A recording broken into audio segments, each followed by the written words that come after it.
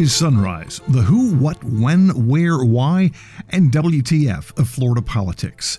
I'm Rick Flagg reporting from Tallahassee, where Democrats in the Florida House are trying to engineer a special session on coronavirus.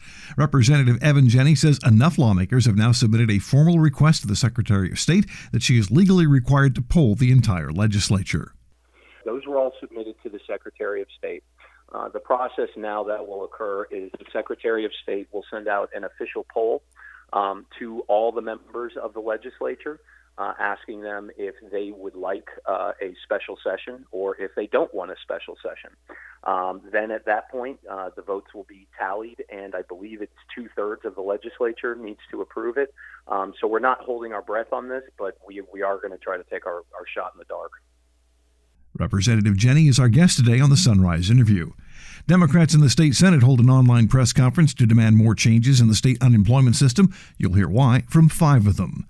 Despite spending more than $100 million to try to patch the system together, Florida's unemployment compensation system is still leading to anger, frustration, tears, and even a lawsuit. New stats from the Labor Department in Washington show more Floridians filed first-time unemployment claims last week than any other state in the nation. We'll also have your daily calendar of events, and we have 2 stories about Florida man and Florida woman, including a judge who's in trouble for defending her son. And now, the top stories on Sunrise for Friday, May 1st. That makes it May Day, which is all the more appropriate during the COVID-19 crisis. First, the numbers. There have now been 33,690 confirmed cases of coronavirus in Florida. The death toll has reached 1,268, including 50 new fatalities reported in the past day. Democrats in the Florida Senate say it's time for the state to stop screwing around with the unemployment system and get money out to the people who need it. And if the governor won't do it, Senator Jose Javier Rodriguez of Miami says the legislature will have to hold a special session to take care of the problem. If the governor does not act, we have been very clear that we're going to be calling for a special session in order for the legislature to act. And I want to pause briefly and make it absolutely clear that the governor does have the power to make the changes that we're asking for, including improving the amount of money that folks receive. We are the stingiest state in the entire country.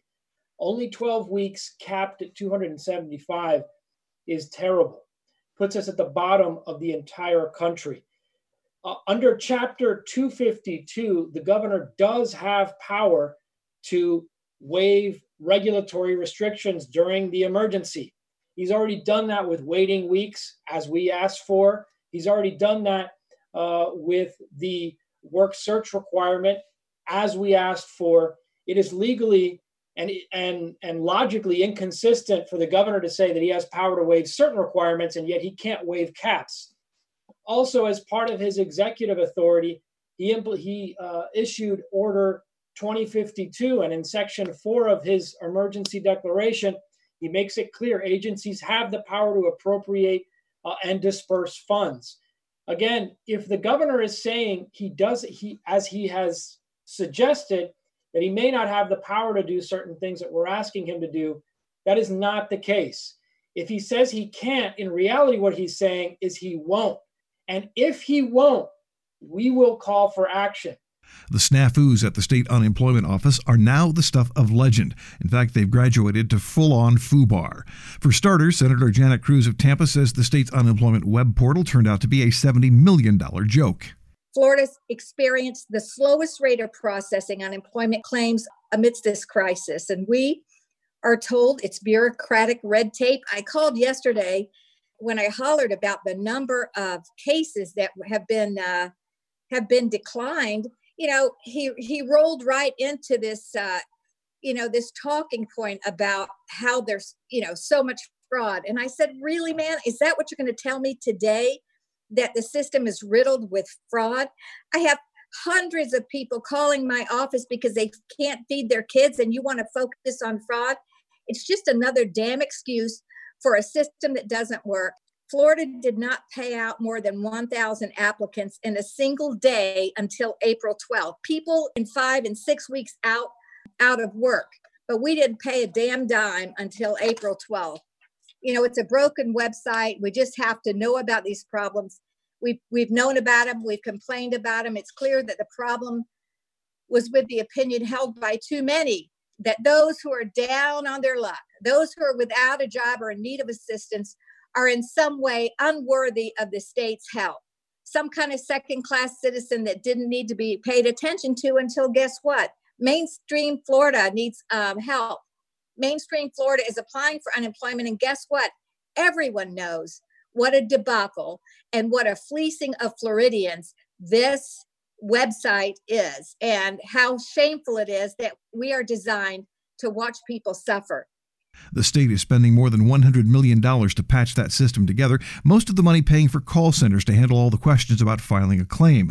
But Senator Annette Taddeo of Miami says that's been just as bad as the web portal.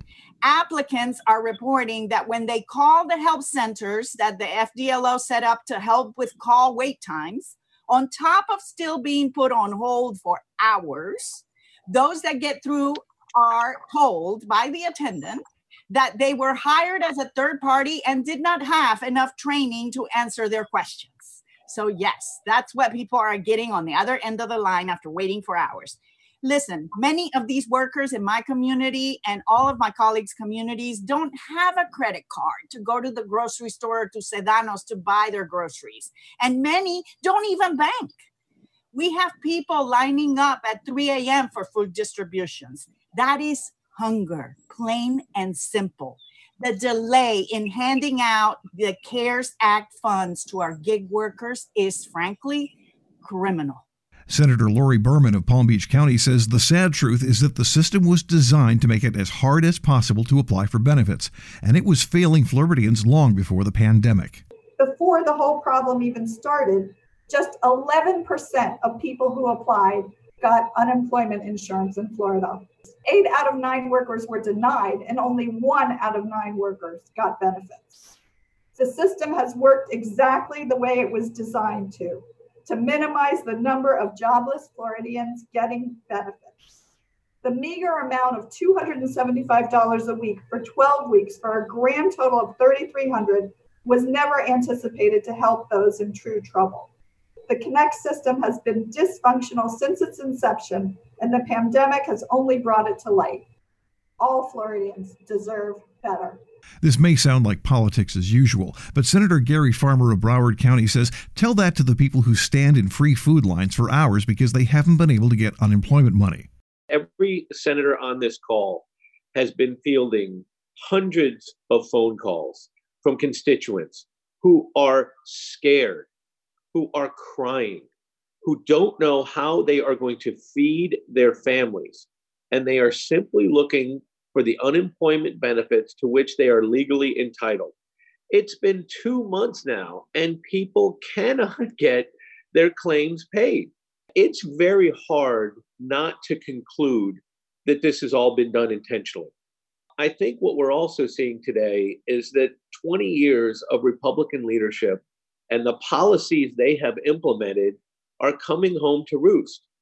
Our colleagues have passed laws which set up hurdles and hoops and restrictions on getting these payments. It leads most to conclude that this is done intentionally to delay and deny payments. Now, with this system that constantly breaks and freezes and people are told they're ineligible when they're eligible, or people can't even get confirmation that their claim has been filed, it leads us to conclude that the Florida DEO and our executive branch are intentionally attempting to pay out as little money as possible. And then combined with the reopening of businesses, they can then just say, oh, okay, it's magic. We fixed it. Now we don't need to pay these benefits out. That's what people are starting to think. And that is a rational conclusion from this lack of action and lack of ability to fix a system that is desperately needed. More people in Florida filed initial unemployment claims last week than any other state in the nation. The U.S. Department of Labor says more than 3.8 million unemployment claims were filed nationwide, including 432,000 from the Sunshine State. That big increase is the result of improvements in the state's dysfunctional system, but people are still having trouble getting connected, and many claimants are now getting messages saying they're ineligible without being told why. Earlier this week, the state announced anyone who applied before April 5th must now go through the entire sign-up process again. As of Thursday, Florida's unemployment dashboard shows 916,000 unique claims for jobless benefits. That represents about 10% of the state's workforce. Less than half of those claims have actually been paid. 40% of them were rejected, and applicants were advised to try again. The final report from the governor's Reopen Task Force has been released. It includes plans for theme parks, restaurants, nightclubs, hair salons, casinos, vacation rentals, many other businesses crucial to the state economy. It is a blueprint of sorts, but Governor Ron DeSantis is not actually obligated to follow the blueprint. The governor has already announced his plan for Phase 1 of the reopening. It allows restaurants to open at 25% of capacity indoors and all outdoor seating as long as there's a 6-foot social distance and parties are less than 10. Retail stores, museums, and libraries could also reopen at 25% capacity, and the governor says elective surgeries can resume. I think the main changes that you're going to see are the elective surgeries are able to resume, and that's going to take place statewide. People talk about elective surgeries as if it's something like cosmetic surgery or something that doesn't need to happen. Elective in most cases just means it's elective exactly when you schedule it, but it's usually something you need to get done. So I want that to be turned back on. The requirements of that is that the hospitals represent, they're going to continue to maintain a surge capacity if we see an uptick in COVID, that they have adequate PPE and aren't going to rely on the state for that, and that they're willing, able to proactively work with the long-term care facilities and nursing homes in their communities to be able to prevent outbreaks. And I think they're all going to be willing to do that. The governor's also looking forward to the end of the lockdown for strictly personal reasons. He'd like his parents to meet their new granddaughter, Mamie. It's been very difficult for a lot of people, including me.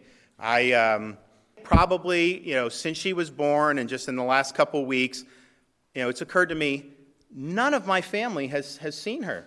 She's not been held by a single person in any of our families. My wife and kids, they have not left the house since February except to give birth. We've not just gone to a park as a family. We've not just gone and had lunch somewhere as a family. And so the little things that I think have changed has really had an impression on me. I think about kids not being able to compete in sports. I think about the things that families used to do and take for granted. Those are moments that you just can't get back. And that's one of the reasons why I'm convinced that we can take this step. We'll be smart, we'll be safe, we'll do it step by step. But we should have hope. We're very resourceful, we're very innovative. We can get this done. It's not going to happen overnight. If there was some magic thing I could flip the switch and say everything's fine, I would do it, trust me. It just doesn't work that way, but we need to get there. And I'd like to be able to get in a situation where her grandparents can come see her. Next up on the Sunrise interview, we talk with State Representative Evan Jenney of Broward County, who is one of the Democrats trying to get the legislature back to the Capitol for a special session to deal with COVID-19. You're listening to the Sunrise Podcast from Florida Politics. Welcome back to Sunrise. Our guest today is State Representative Evan Jenney of Dania Beach, one of the lawmakers who signed a formal request for the legislature to hold a special session this summer to deal with the healthcare, economic, and political aspects of coronavirus. It's a long shot, but it's probably their best shot since Republicans control the House and the Senate. Well, basically, Representative DuBose and myself, in participation with a lot of our Democratic colleagues in the House, just saw some really glaring problems that I think every Floridian is aware of at this point. And there's a lot more than what we called for, but we think this is a solid place to start. Looking at the unemployment system and real policy changes that can be made to help Floridians out right now in this time. Looking at Medicaid expansion as well for the special session call. And that's quite simply because we know there's going to be an avalanche of medical bills headed in a lot of people's way. Florida is wildly uninsured, and by expanding Medicaid at this point, we feel like we could save a lot of people from financial ruin. And finally, dealing with the elections code and making sure that we have a fair, free, and safe election as we approach that in the coming months. And there's ways to do that and to make it safer, to make sure we have good turnout. I don't want Florida to turn in on Election Day especially if we're still in the middle of this.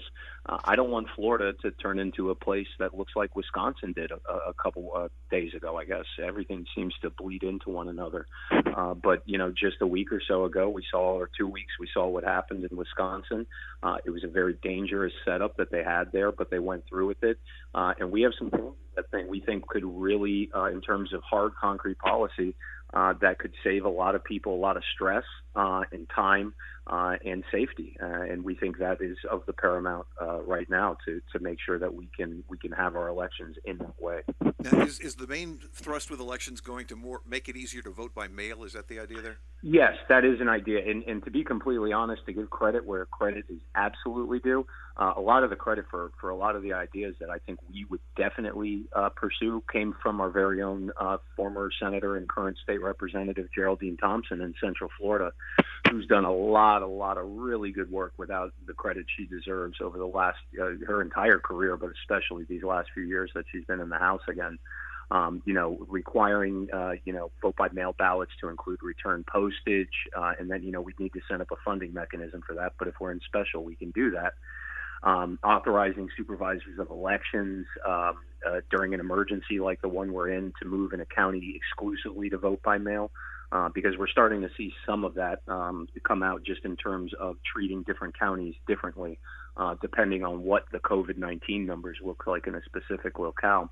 So, yeah, a lot of it would have to do with that. And to be honest and giving credit where it's due again, a lot of it comes from the hard work of Senator and Representative Geraldine Thompson. Now, let's talk about the Medicaid expansion, which is another one Sure. of the concerns. You really is considering how resistant the Republican leadership has been, is even a COVID-19 pandemic enough to make them move? I've always found that the most difficult thing in the legislature, everybody talks about how difficult it can be in the legislature to get work done and to get things across the finish line. I have consistently found the most common or the most difficult thing to get the legislature to admit is that they made a mistake in the recent past. That would require them to have that moment of reconciliation, that they did not, in fact, do the right thing when it came to the Affordable Health Care Act. That would be, out of all of it, I think that is the most difficult lift to get them to agree to. They were militantly against this at the time. There were some pretty epic floor battles over this. I believe at one point when I was out of the legislature, reading of all the bills to protest it, a lot of no votes on budgets that were otherwise in pretty good shape due to the non-inclusion of that. But if you really look at what we could do, there's a lot that could help out, changing specific dates and timelines. And you'd have to take a look at when the special section actually occurred. But the bill, we could give it ACA a quick deadline for submissions of SPAs, state plan amendments, and get them to turn that around to the federal and make a state plan amendment there. That could have a huge impact on the type and the numbers of Floridians that are covered, because we're genuinely concerned that there's going to be a lot of people facing real financial disaster because of medical bills that come out of this thing. We can require ACA to request that SPA be approved retroactively and make sure that people are being taken care of that way, and just really the overall streamlining of the Medicaid application if they don't want to expand. But eligibility determination, enrollment processes. There's a lot of different things we could do to make it a lot easier for folks to get in there and get the health care that they actually need right now, especially when we're in the middle of a health crisis. So did I just hear you say you don't need full-on Medicaid expansion to start to draw down some of that money? Well, look, here basically what it would do, we would, in our opinion, requiring ACA to immediately submit that state plan amendment to the federal CMS in order to extend Medicaid eligibility to adults and to more adults. That would be required of that to get that sent up there. And then, work within that to require ACA to make sure that we get this right so that we have retroactivity back to the quarter that they're submitted. because what's going to happen is a lot of people are going to get hit with these bills from testing and other instances of having to be hospitalized. Because every single person that's hospitalized is going to be hit with a massive bill. The question becomes, are they insured or are they not? And we just think it would be the proper thing to do to get these folks back in line where they can have that done. There are, we could do more internally within the state to kind of put down some of the barriers there. But for the overall, we do think the federal government needs to be involved. But there are things we can do at home to help that along. So that's really where we're at with that. Okay, now, technically, you've got enough of the House members have now signed a petition asking for a special session. What's the process? Well, the process now is those were all submitted to the Secretary of State. The process now that will occur is the Secretary of State will send out an official poll to all the members of the legislature, asking them if they would like a special session or if they don't want a special session. Then at that point, the votes will be tallied, and I believe it's 2/3 of the legislature needs to approve it. So we're not holding our breath on this, but we are going to try to take our shot in the dark. 32 state lawmakers had to send a formal request to trigger the poll by the Secretary of State. That's 20% of the membership in the legislature. And then it takes a 3/5 vote of the membership to force a special session.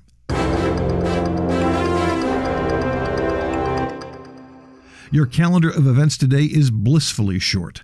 Florida Power and Light plans to begin operating 4 new solar power plants today. They're going online in Suwannee, Palm Beach, Okeechobee, and Manatee counties. Finally, it's time once again for the continuing adventures of Florida Man and his better half. A Florida woman who works as a circuit judge in Tallahassee is accused of violating standards by acting as her son's attorney when he was arrested in a shooting incident. The Judicial Qualifications Commission alleges that Barbara Hobbs violated judicial canons by acting as her son's lawyer when she was assigned to preside over felony cases at the same time in Leon County. The case has since been transferred to another circuit where her son is charged with attempted murder.